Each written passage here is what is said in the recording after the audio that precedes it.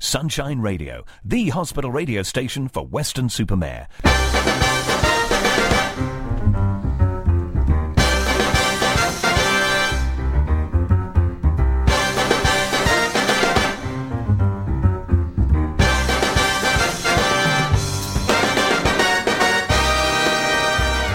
Hello. Lovely to see you again. It's me, Marcus. Sat opposite me is Nick Chaffee. Hello. And this is the Sunshine Cinema Club. Welcome along. Now, Nick Chaffee is the man that loves movies so much that he's currently working on a film about a psychopathic killer who targets tribute acts that perform the songs of George Michael and Andrew Ridgeley. Okay. Something he's called The Silence of the Whams. Oh my God. I would watch a film with that title. Do you know, sometimes Goodness me. when I'm writing these, I think, should I bother with these? Are they worth doing? Do you ever have a moment where your hand refuses to type out the... Well, kind of. And then I picture your face reacting to them. And that keeps you... Okay. That makes a lot of sense. It explains so much. Coming up on today's show, we're going to be reviewing Stan and Ollie, the story of the little-known final chapter in the lives of comedy legends Stan Laurel and Oliver Hardy. Later on in the show, find out what happens when four young men mistake their lives for a movie and attempt one of the most audacious heists in US history as we review American Animals. Also, just for fun, in about 20 minutes, I've got 5 famous film quotes for you, and that's to identify in our Take 5 movie quiz. Right now, though, here's Nick with the latest movie news. Yep. Well, the headlines this week: rape scenes no longer allowed in films rated suitable for under 15s, and Ivan Reitman sends son Jason to direct Ghostbusters 3. Scenes of rape and other forms of sexual violence will no longer be allowed in films classified for under 15s in a shake-up of the British rating system. The British Board of Film Classification, the BBFC, will on Thursday publish new classification guidelines explaining in detail why films get the ratings they are given from U up to R18. By far the biggest changes around films that include sexual violence and pornography. The board said the changes were a result of a shift in public opinion over the last 5 years. Under the new guidelines, no film that contains depictions of rape or strong sexual violence will be allowed a rating below a 15. The feedback we've had from the public during the current consultation is that they don't think there is any place for depictions of sexual violence at 12A at all, said Craig Lapper, the head of compliance at the BBFC. The guidelines also say depictions of sexual violence in 15-rated films must not be detailed or prolonged. The key message from the guideline consultation was heightened concern about sexual violence across the board, said Lapper. Although we operate very strict standards around sexual violence, there was an appetite on the part of the public for us to be even more cautious than we are at the moment. He said people were also calling for a tightening up of rules around how much strong and crude sex references were allowed in 15-rated films. An example would be Seth Rogen's animated film Sausage Party, which culminates in a food orgy. Under the new guidelines, that would have been cut or given an 18 rating, Lapper said. Little or no changes being made to guidelines around swearing or non-sexual violence. David Austin, the BBFC's chief executive officer, said, "We know that people are more comfortable with issues such as action violence if it's in a way they are expecting, such as a Bond or Bourne film. The changes are the result of a public consultation exercise in which more than 10,000 people were interviewed. The BBFC conducts a consultation every 5 years." It's interesting hearing about the changes they're making, because I remember growing up and thinking, oh, an 18 film, that's the extreme. Nothing's going to be held back in that. Yeah. And then as time goes on, like you look back now at some 18 films, and you think, a bit passé, isn't it? Yeah, I think the good, the bad and the ugly still has a BBFC 18 certificate, presumably back from when it was first released, and there's nothing in that would... I think that would probably be 12A these days. I think there's no swearing, there's no prolonged violence or gore or anything. Just at one point, Clint Eastwood gets really dehydrated. I think that's about the worst of it. Times change. They do. Jason Reitman, the son of original Ghostbusters director Ivan Reitman, has been hired to direct a quote, secret new entry in the Ghostbusters series. According to Entertainment Weekly, Reitman Sr. will produce a new film, which will act as a continuation of Ghostbusters 2 and is unconnected thematically with the 2016 all-female reboot. Reitman Jr., whose latest film The Frontrunner is out now and an outside contender in this year's award season, has been working on the unannounced project for some months under the title Rust City.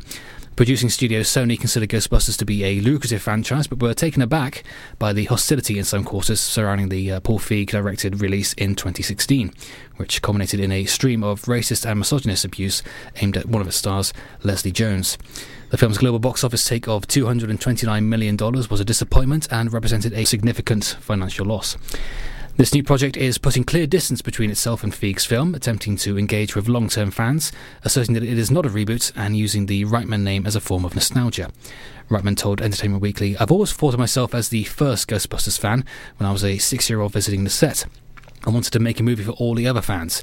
This is the next chapter in the original franchise. It is not a reboot." Reitman has a small role in the first Ghostbusters, playing one of the residents escaping the Spook Central apartment block, but he was cut from the final film. In the 1989 sequel, he delivered the memorable line, "My dad says you guys are full of crap," to Dan Aykroyd and Ernie Hudson. The new film is due for release in 2020, and there is no word yet as to whether any of the original surviving cast will return. Original co-writer Aykroyd has been attempting to set up a sequel to Ghostbusters 2 for some time, but it appears Reitman's project is entirely separate. A proposed reboot starring Channing Tatum never went into serious development. I'm excited about this. Yeah. I love a good Ghostbusters film. Okay. There was some speculation based on sources as well that the leads in this film are all going to be young teenagers. Oh, okay. So it basically sounds like they're going down the Stranger Things route, which could be interesting. I mean, I think Ghostbusters is a really good family movie as well. Kids have always been into it, so I think it'd be good to really engage with a younger audience. I do want to sort of say on the record as well, I quite enjoyed the 2016 reboot. That's fair enough. I know a lot of people didn't, but I did feel the some of the backlash from some callers was incredibly over the top. Oh, I would totally agree with that. Yeah, completely unnecessary. Anyway. Okay, thank you, Nick. Sunshine Radio, the hospital radio station for Weston-super-Mare. Available free on your Telecall bedside entertainment unit on Radio Channel 7. Let's give you a rundown now of the top 5 UK box office films and the top 5 UK DVDs. And we will start at the box office. And at number 5, we have Bumblebee. Bumblebee. Yeah, I've not seen it. I've heard it's good. I've heard it's the first good Transformers movie. Well, I would be biased because I like Volkswagen Beetles, and Bumblebee is a VW Beetle, so I'm going to like it anyway. There we go. Instant thumbs up from you. Number 4, Aquaman. Yes, which I have seen. It's really odd.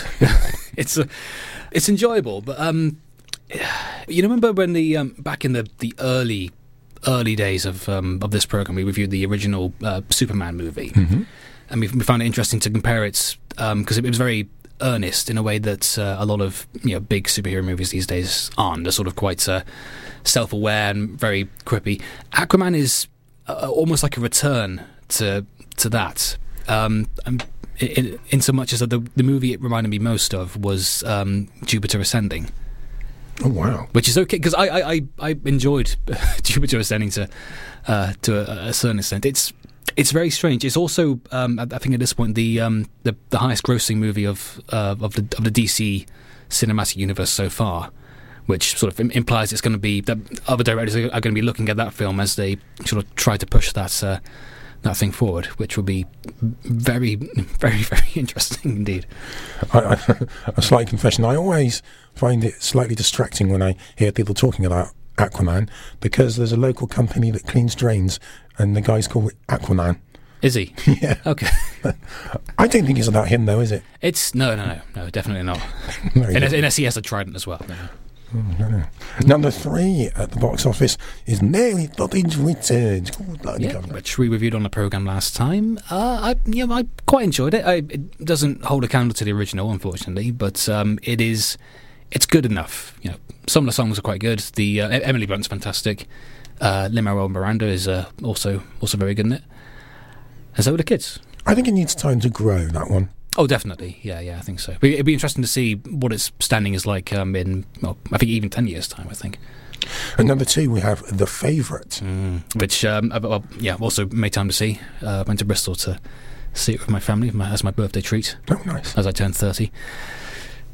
Yeah, I know there's a lot of discussion at the moment of awards-worthy films and who's going to win this. I have to say, out of all of the films I've seen that are sort of front runners for Oscars and BAFTAs and such, this is far and away my favourite. Pun unintended. It's just really, really funny, really enjoyable, fantastic cast. I mean, I watched it with a packed cinema at the Watershed in Bristol, and people were just laughing throughout. Really, really good stuff. Olivia Colman as Queen Anne. So yeah, it's a. I was going to say it's a royal film, but that doesn't really do it the justice it does. No, I think it's maybe more accurate about the time than other films set in the same period have been. It feels really grimy and quite dirty. They sort of try to put a nice face in it and sort of cover it up with makeup and extravagant cakes, but you get the feeling that every setting in that film in real life would have smelt horrible, I think, and I really enjoyed that about it. Brilliant. And at number 1 we have Stan and Ollie, which we will be reviewing shortly. Let's move over to the UK DVD rental chart, and at number 5, Mission Impossible Fallout. Yeah, which we talked about in the programme last time because it was, I've forgotten which number in our top 10. Was it 4? Yeah, it's 4 or 3? It was up there because it's really, really good. Just a fantastic action film all around. And they've just announced that they're going to be making 2 more. Back-to-back. Wow. Both with director Chris McQuarrie returning once again, so really looking forward to those. And number 4, we have The Meg.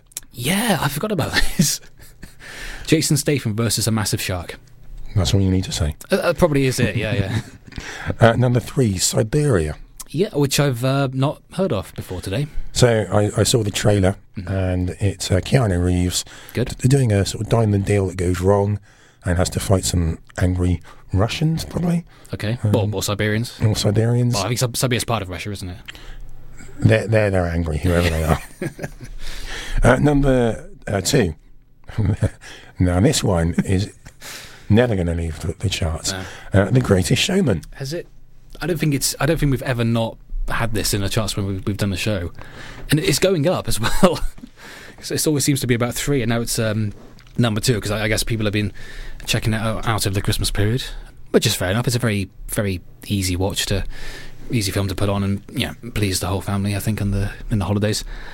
I've almost forgotten what I thought about it now. It's been so long. It wasn't for me. I sort of watched it and didn't feel anything, sadly, but it works for a lot of people. Enough for it to be to have not 1 but 2 different number 1 albums on the charts as well. So it's highly successful. So it doesn't need me to like it, as far as I'm concerned. And just quickly to jump back, Mission Impossible was number 4 in our charts. There we go. Of the best films of 2018. Well deserved.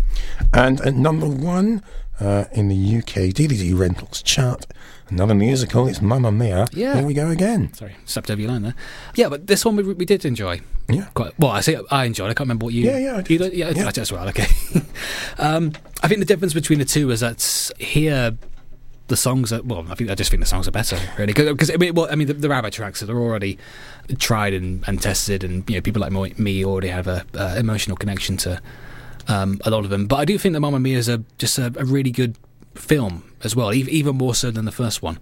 Sorry, Mamma Mia, Here We Go Again is a really good film compared to the first one. Can't remember that subtitle.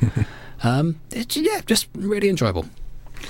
Okay, thank you, Nick. Well, up next, we're going to delve into the heartwarming story of what would become Laurel and Hardy's triumphant farewell tour as we review Stan and Ollie. Listening to Sunshine Hospital Radio with the Sunshine Cinema Club with Marcus and Nick. Just about to go into our first review. That was Eminem with Stan. So the first review on the show this afternoon is Stan and Ollie, rated PG. Laurel and Hardy, Hollywood's greatest comedy duo, face an uncertain future as their golden era of films remain long behind them. Diminished by age, the duo set out to reconnect with their adoring fans by touring variety halls in Britain in 1953. The show's become an instant hit, but Stan and Ollie can't quite shake the past as long-buried tension and Hardy's failing health start to threaten their precious partnership. Stan has been taking wonderful care of me and making sure that Daddy takes all of his tablets. He's even taking the blue ones, Stanley. Blue ones? I've been giving him green ones. Green? Oh, my goodness. Oliver, what are they? He's kidding. Well, I'm not finding that funny. I was dancer. Yes? I danced for Preston Sturgis. I danced for Harold Lloyd. Really, Ida, you've never mentioned this before. When my knee hurt, what I do? I dance some more. Yes, I go faster. I jump high. And hurt go away. I forget pain. Because pain is only in your mind, Oliver. It's not in his mind, Ida. It's in his knee. And there's no way that you can do the scene in this movie where you fall into the river. I've been telling you about the script. Oh. Director can use double. That's what I told her. Preston Sturgis used double. Oh, and it's okay for Babe to sit about in a river all day. Is it catching his death of cold? I mean, honestly, Stanley, come on. Why you say Stanley? What? What? Anyway, show must go on. Yes? And don't worry about the river jump. It's easy as cake. Easy as pie. It's a piece of cake. That's what I say. Stan and Ollie was directed by John S. Baird. Now, you may not be too familiar with John S. Baird. His previous work included the film Filth, the story of a corrupt policeman who manipulated his way through promotion. I think it starred James McAvoy and Jamie Bell. Yes, and I think the voice of Jim Broadbent as a tapeworm. It's a very strange and angry film, and nothing like this. Stan and Ollie was written by Jeff Pope. Now, 5 years ago, he was Oscar nominated for writing the screenplay to Philomena, which he shared that nomination with Steve Coogan, who plays Stan Laurel, alongside John C. Reilly as Oliver Hardy, and Stan and Ollie. Now, Nick, have we got the feel-good film of the year already in January? We have a few months to go, but yeah, it's an uplifting watch. Not very challenging, it has to be said, but I don't think anyone was expecting it to be. As biopics go, this doesn't really do anything new, but I think the decision to focus on one specific part of Laurel and Hardy's career serves the film well. I feel that most people are aware of how famous and beloved they were, and for those that aren't, the film does a good job of showing that they were. It's I feel like I've been saying this a lot recently. It's enough. Not enough to be as great as they were, but a decent reminder of how much they meant to their audiences. One thing that is great, however, is the cast. Steve Coogan and John C. Reilly, they're both fantastic in their roles as Stan and Ollie, respectively. Very believable and sympathetic and fun to watch. And the makeup on John C. Reilly is excellent as well, so credit to the makeup and prosthetics team for that. Also great, as we heard in the clip, are Shirley Henderson and Nina Arianda as Lucille and Ida, their respective wives. Actually, I think Nina Arianda might have been my favourite performance in the film. She's terrific. I really enjoyed every moment she was on screen. The epitome of no nonsense, but friendly when she needs to be as well at certain times. The cinematography has a nice glow to it. There's the opening shot is shot in one take that follows them from their dressing room to the Way Out West set where they filmed the famous dance scene. That was good as well. And I'm sort of running out of plus points to talk about already. I did enjoy it. I just found it quite forgettable. Really, I feel like the plot is something that we've seen used for dozens of other similar films and one-off TV dramas. I was mentally counting down to the point where we would see some sort of big argument where they have a falling out, and then after that, I just sort of waited for them to patch things up by the end. It's very predictable, which I think holds it back from being great. Really, I don't feel any need to revisit it. Really, the overall effect was that I just wanted to watch the real thing. But then again, maybe that was what they were going for, because I think it's clearly a labour of love for the people that were involved. I know John C. Reilly has talked about how he watched countless Laurel and Hardy shorts as a child. I think Steve Coogan sort of holds them in high regard as well. So it's a nice tribute. I do struggle to recommend it as a film. If If that makes, I'm trying not to be negative because I did enjoy it. Is that coming through okay? I get that, yeah. Okay, so now I'm really interested to ask you then what your Sunshine Cinema rating is out of 10. So I'm going to give 6 out of 10, which is still a positive score. We do like to use the whole of a scale on this show. It's not a fine mess. It's just fine. So, standard biopic fare, slightly elevated by some very good acting from the cast. It's nice and very easy to like. I just didn't feel that there was anything particularly superlative about it. So I'll agree that it could be the feel-good movie of the year. It just doesn't have much to offer beyond that, I think. Thank you, Nick. Okay, still to come, we'll be sharing our thoughts on American Animals, 4 college kids turned criminals responsible for history's most inept art theft. But up next is the Take 5 film quiz.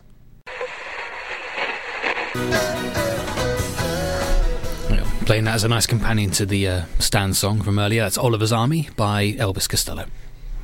You're listening to the Sunshine Cinema Club with Marcus and Nick, and now I'm very excited. It's time for our Take 5 quiz.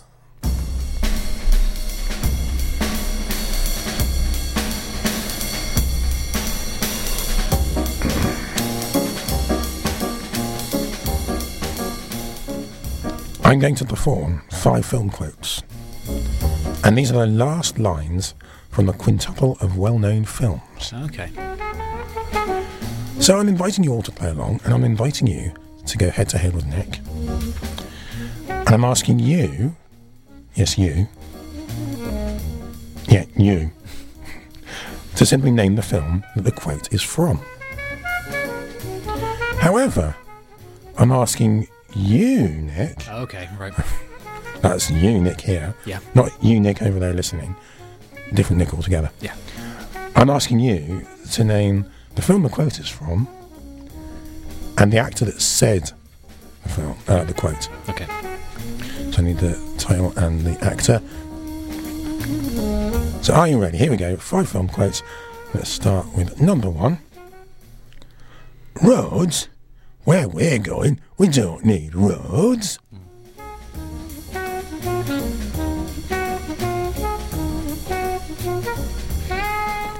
Roads? Where we're going, we don't need roads. What film's that from? Number 2. Oh, this is Ripley, the last survivor of the Nostromo, signing off. Come on, cat. What was that last bit? I'll give you the whole thing. Yeah, sure. Yeah. This is Ripley, last survivor of the Nostromo, signing off. Come on, cat. Number 3. I mean, it's not like that at all. He's my brother. I mean, it's not like that at all. He's my brother.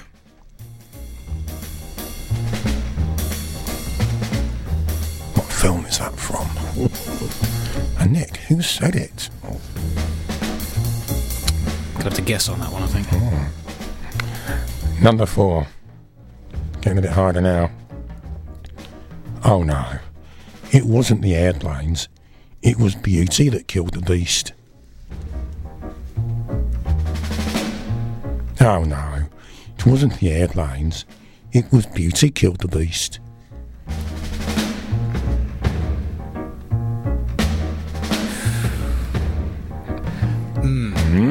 There were 2 possible answers for the actor in this one.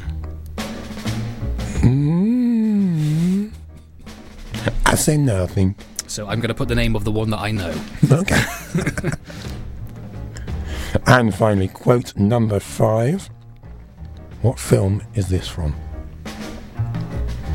I wouldn't leave you here this way. You're coming with me. Let's go.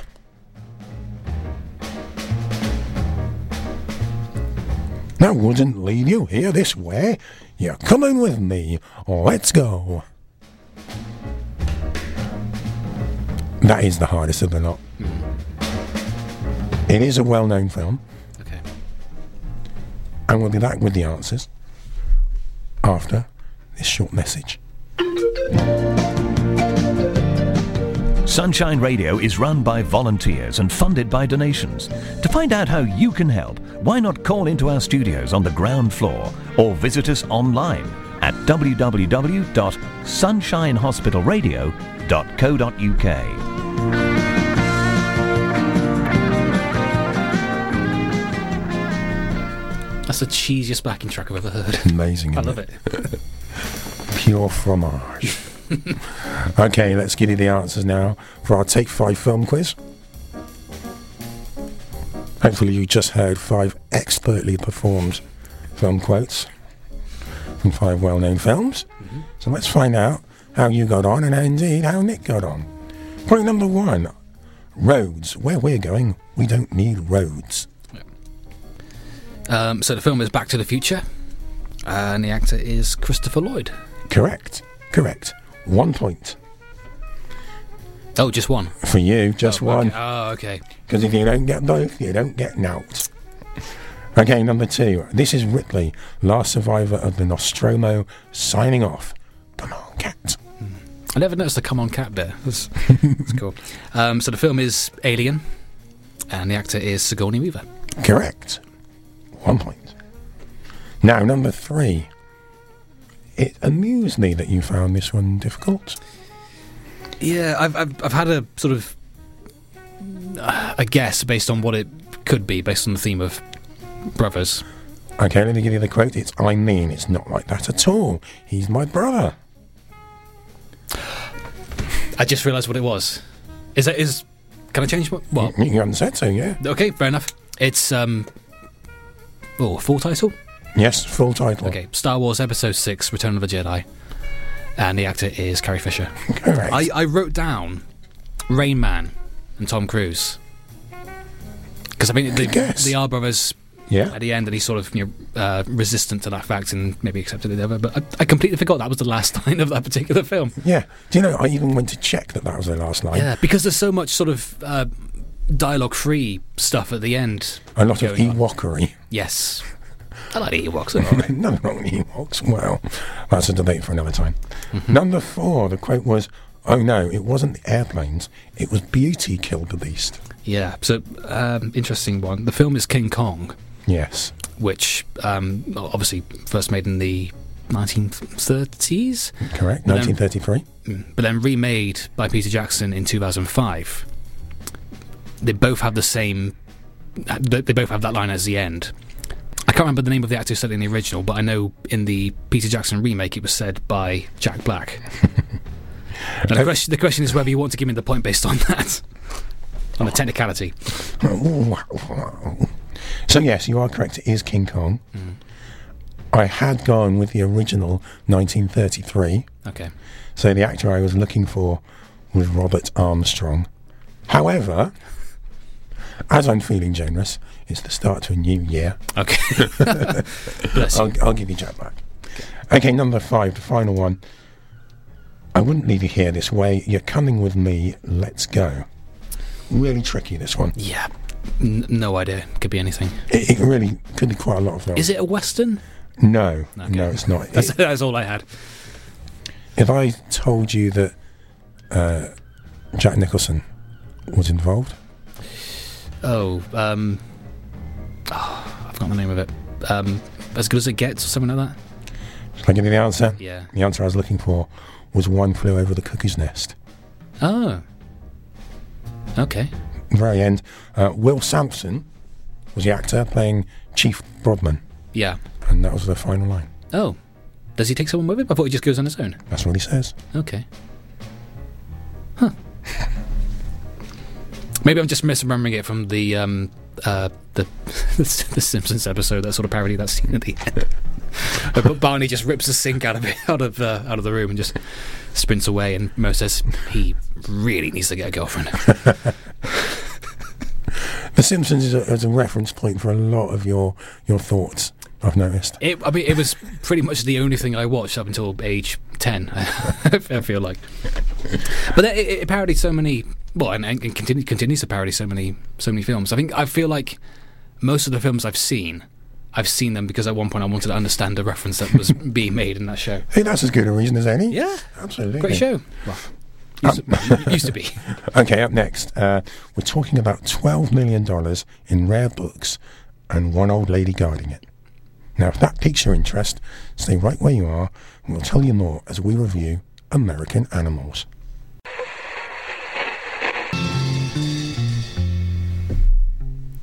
Again, one of the selections from the soundtrack of the film we're about to review. That's The Doors with Peace Frog. Okay, so now it's time for our film to rent review, and that is American Animals, rated 15. 4 university students in Kentucky decide to steal the rarest and most valuable books from the school's library. As one of the most audacious art heists in US history starts to unfold, the men question whether their attempts to inject excitement and purpose into their lives are simply misguided attempts at achieving the American dream. So did you meet any new cool people over there? No. Bunch of jocks. You? No. It's not what I thought it would be. You ever wonder if he ended up being born you here and not someone else? Or you ever feel like you're waiting for something to happen, but you don't know what it is? It's that thing that could make your life special. Yeah. Like what? Exactly. Like what? American Animals was written and directed by Bart Layton, who predominantly works on TV series like Locked Up Abroad and Paranormal Witness. Yeah. The cast, interesting cast. They've all got an acting background, some greater than others. So we've got Evan Peters, who played Quicksilver in the X-Men films. Yeah. Barry Keoghan, who was young George in Dunkirk. Yeah. Blake Jenner, who was in the Supergirl TV series, playing Adam Foster. Okay. And Jared Abrahamson, who was in the TV series Fear of the Walking Dead, and he played Corporal Cole. Oh, okay, yeah. Okay. American Animals. It's not just a normal sort of drama, is it? It's not, and that's something that the clip didn't reveal. The film begins by saying this is not based on a true story. This is a true story, which I thought was quite a ballsy way to begin. And it proves that instantly by introducing the real people behind this story, and then their narration is folded into the drama scenes. It is quite literally a docudrama. It's half documentary, half drama. And this is something that's quite similar to Burt Layton's previous film called The Imposter. Are you familiar with that one at all? That guy who comes into people's lives and pretends to be someone else, but clearly isn't. Well, specifically one family's life, and then the film goes from there. Which is, that was just as gripping as this, and highly recommended. Really interesting story. But whereas in that film the drama scenes were there to sort of support the documentary interviews, here it feels like the other way around, and that's something that really works, I think, because this is a movie about the way that movies and other media can warp your mind a little bit in ways that affect how you see the world and how you see yourself, which is something that I've personally had to reckon with. Not to the extent that I ever plan to steal anyone or commit any crimes, but it's a big mood, as they say. It does draw humour from that as well. There's 2 scenes where it explicitly riffs on Ocean's 11. One in a ridiculous daydream sequence in which the heist goes really smoothly while a little less conversation plays in the background, which is fun. And another one where one member of the group attempts to recruit another by quoting some of George Clooney's dialogue. So he says to them, "You're in or you're out right now," in the exact same cadence that George Clooney does in that film.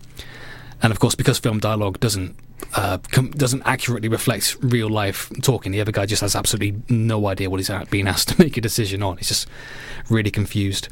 It also accepts that memories can be imperfect, even when it comes to very important ones. There are several key scenes in this film that present themselves in conflicting versions, accompanied by the interviews in which the people remember these events differently from each other. This isn't the focus of the film, but it adds an interesting wrinkle to it, and an acceptance that a film, even a documentary, can never present the whole truth. I think by being upfront about that, it negates any disappointment you might feel when, at the end of the credits, there's a disclaimer admitting that some scenes have been changed and altered for dramatic effect. It's sort of part of the fabric of the film itself. And it's a great dramatic effect as well, though. I was gripped all the way through. I think the opening is pretty much perfect, and the ultimate tease for the rest of the film. I think if someone sits you down in front of that, you're going to just end up watching the whole movie. I was also really impressed by the cast, as we mentioned, some of whom have been in big productions before, but haven't really had a chance to shine like they do here. For Evan Peters in particular, as the essentially the lead of the film, was really, really good, really fun to watch. And people like Blake Jenner as well, who has been in Glee and stuff like that. He's given a lot more to work with here, and he really delivers. Barry, how did you pronounce his last name? Keoghan.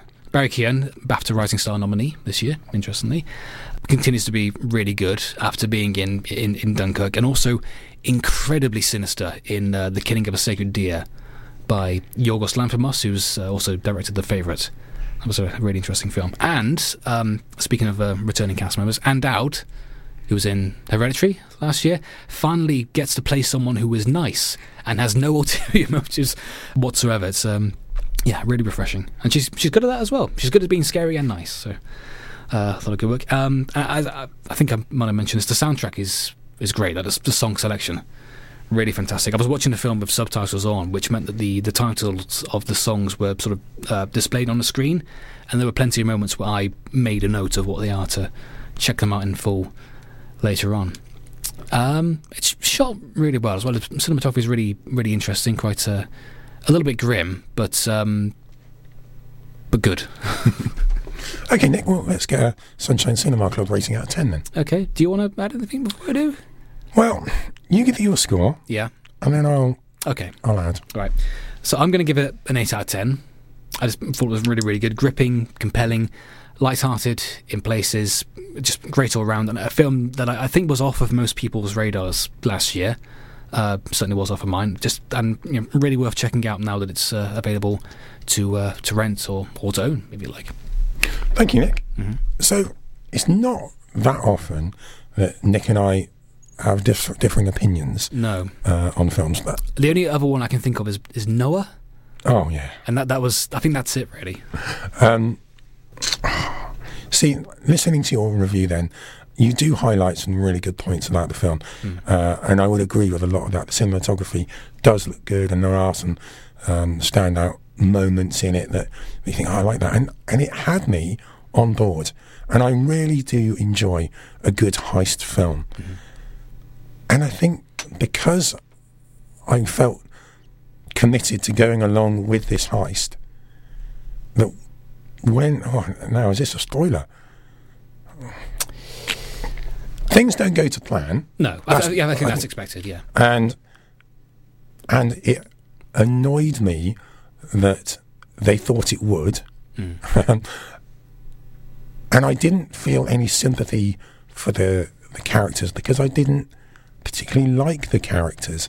I didn't feel that there was any sympathy. I didn't feel there was anything that kept me committed to their cause once things had gone wrong. And as such, a film about a heist, even though it's a story that's true, and you have to say, you have to perform what really happened. I don't know. It left me feeling cold afterwards, and slightly angry, even though it did have a lot of positives. Okay. I wouldn't disagree with what you just. I understand it, and I think a lot of the points that you highlighted about the heist isn't as well planned as the characters think, and they aren't. For some people, won't be quite as relatable as maybe you would prefer. I think that's on purpose. But again, I accept that could be a barrier for some people to them liking the film as much. I mean, you made the point that you found the characters relatable, and as such... Specifically for the whole sort of confusing your life for films sort of thing.